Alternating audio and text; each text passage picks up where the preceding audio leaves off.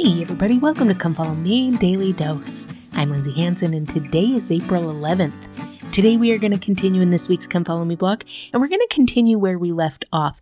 Now, we're just going to talk a little bit about what came next after the Pharisees called out the Savior's disciples for not washing their hands before they ate. And I've got to warn you, what comes next isn't necessarily the most doctrinally profound thing that we could study, but I think it's so fascinating, and I just really like to look at it. And so I just want to take a look a little bit about what comes next, and then we're going to jump to the end of Matthew chapter 15. Now, what fascinates me about what the Savior is going to say here is the different accounts that we get in Matthew and Mark, and we'll talk about that in just a second. First of all, let's see how the Savior responds. Remember, the Pharisees and the scribes come to the Savior. They call out the disciples for not washing the hands. They specifically say that it's a tradition of the elders. They don't even say the commandment. He says it's a tradition of the elders. And listen to how the Savior responds.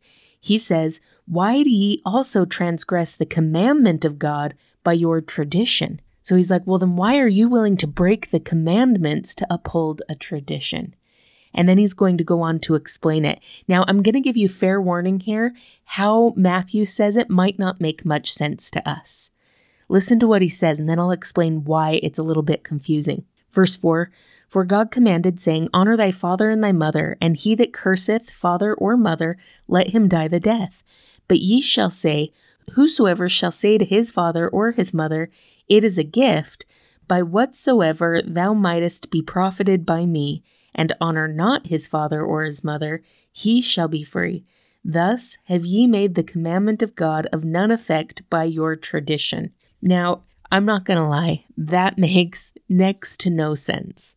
But let's keep in mind who Matthew was writing for. Matthew wrote his book for the Jews.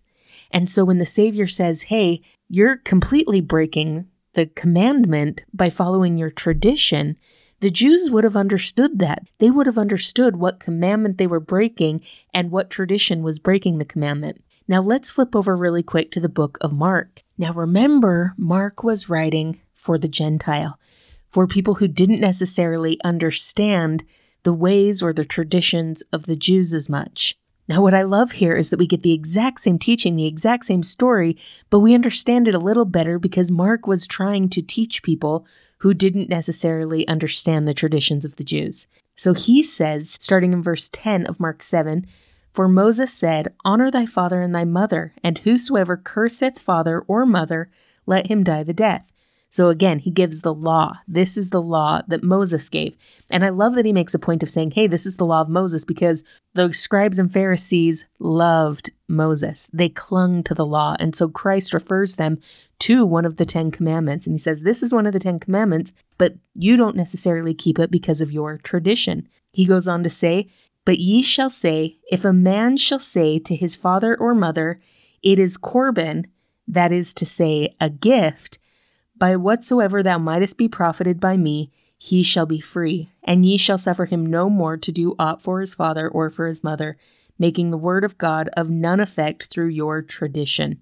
Now again, that doesn't necessarily make a ton of sense to us because we are not familiar with the traditions of this time. We're not familiar with the behaviors and the things that people did here. But that being said, even the Gentiles, once Mark gives the clarification of saying it's a Corban, would have understood what he was talking about. Essentially, a Corban was a Jew pledging all of their belongings and all of their properties to God after they die. So they're allowed to live large while they're alive. They're allowed to have nice things. They're allowed to do all the things that they do. But that money is then pledged to God upon their death. And so essentially what the Savior is saying here is your mother and father come to you and they are impoverished. They are starving. And you refuse to help them because you say that you've already pledged your money or offered a Corban to God. So by your tradition of this Corban, you are dishonoring your mother and father and you are disobeying the law of Moses. I just think that that is such a fascinating part of this story. So fun to understand this about the culture and understand what the Savior is saying and why the Pharisees would have been so insulted by this saying, but also super fun to see how Mark and Matthew tell this story so differently because their audiences were different. So let's jump back to the book of Matthew, to the end of the book, and multitudes have come unto the Savior. He is working miracles. He's making the dumb to speak, the maimed whole, the lame to walk, the blind to see, and they are glorifying the God of Israel. And they have been with him for a while. Verse 32 says that they've been with him for 3 days, and they haven't had anything to eat. Now, what I love here is, again, we see the Savior's love. He says, I have compassion on the multitude. This love and this compassion that the Savior is often feeling and extending to those who are around him is just such a beautiful thing to see and a beautiful thing to emulate. It is a Christ-like attribute that each and every one of us need to strive to develop in our lives. Elder Suarez says, the expression of compassion for others is, in fact, the essence of the gospel of Jesus Christ and a marked evidence of our spiritual and emotional closeness to the Savior. Furthermore, it shows the level of influence he has had on our way of life and demonstrates the magnitude of our spirits.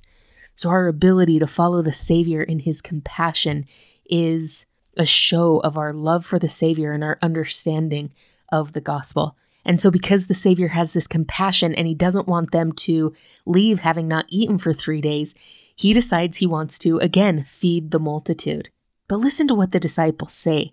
It says, and when his disciples say unto him, whence should we have so much bread in the wilderness as to fill so great a multitude? Now what's fascinating is he had already fed the 5,000.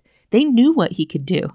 But instead of focusing on what could be done, they focused on what they didn't have. They could have just as easily come to the Savior and said, you know what, we've got these 7 loaves and a few little fishes. Can you make them more? They could have focused on what they had and asked him to multiply it, but instead they focus on what they don't have. Now that's a really hard thing to hear, and it's a hard lesson to hear because I think we all sometimes fall into that same trap sometimes of focusing on what we don't have rather than on what we do. Now, what I love about this story is the Savior takes the loaves and the fishes and he gives thanks. He thanks his Father in heaven for what he does have. And then notice the sequence of things. After he gives thanks, after his gratitude for the little that they have, then the miracle follows. My friends, sometimes maybe we get so caught up in noticing what we don't have that maybe we limit the Lord's ability to work miracles in our lives. Notice the Savior gave thanks and the miracle followed. And perhaps sometimes the same can be true in our lives. Elder Uchtdorf gave a talk years ago called Grateful in Any Circumstance.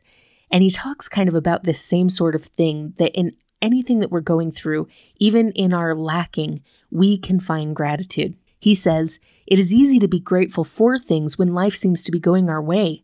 But what then of those times when what we wish for seems to be far out of reach?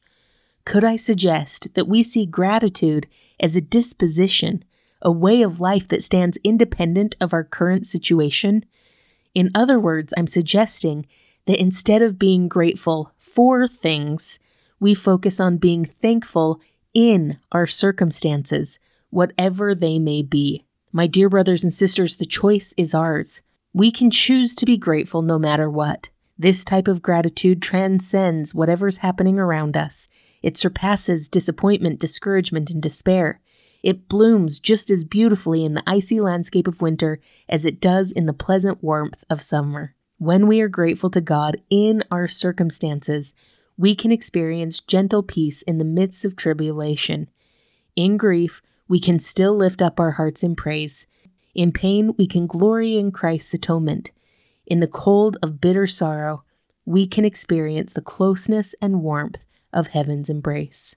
Being grateful in times of distress does not mean that we're pleased with our circumstances. It does mean that through the eyes of faith, we look beyond our present-day challenges. This is not a gratitude of the lips, but of the soul. It is a gratitude that heals the heart and expands the mind. My friends, I testify that gratitude is another characteristic of the Savior. And as we express that gratitude, even as we lack, we will better be able to show that gratitude in our abundance. Thank you so much for listening today. If you're enjoying this podcast, make sure to follow us on social media, subscribe, like, comment, or share. This has been Come Follow Me, Daily Dose, and I'm Lindsay Hansen.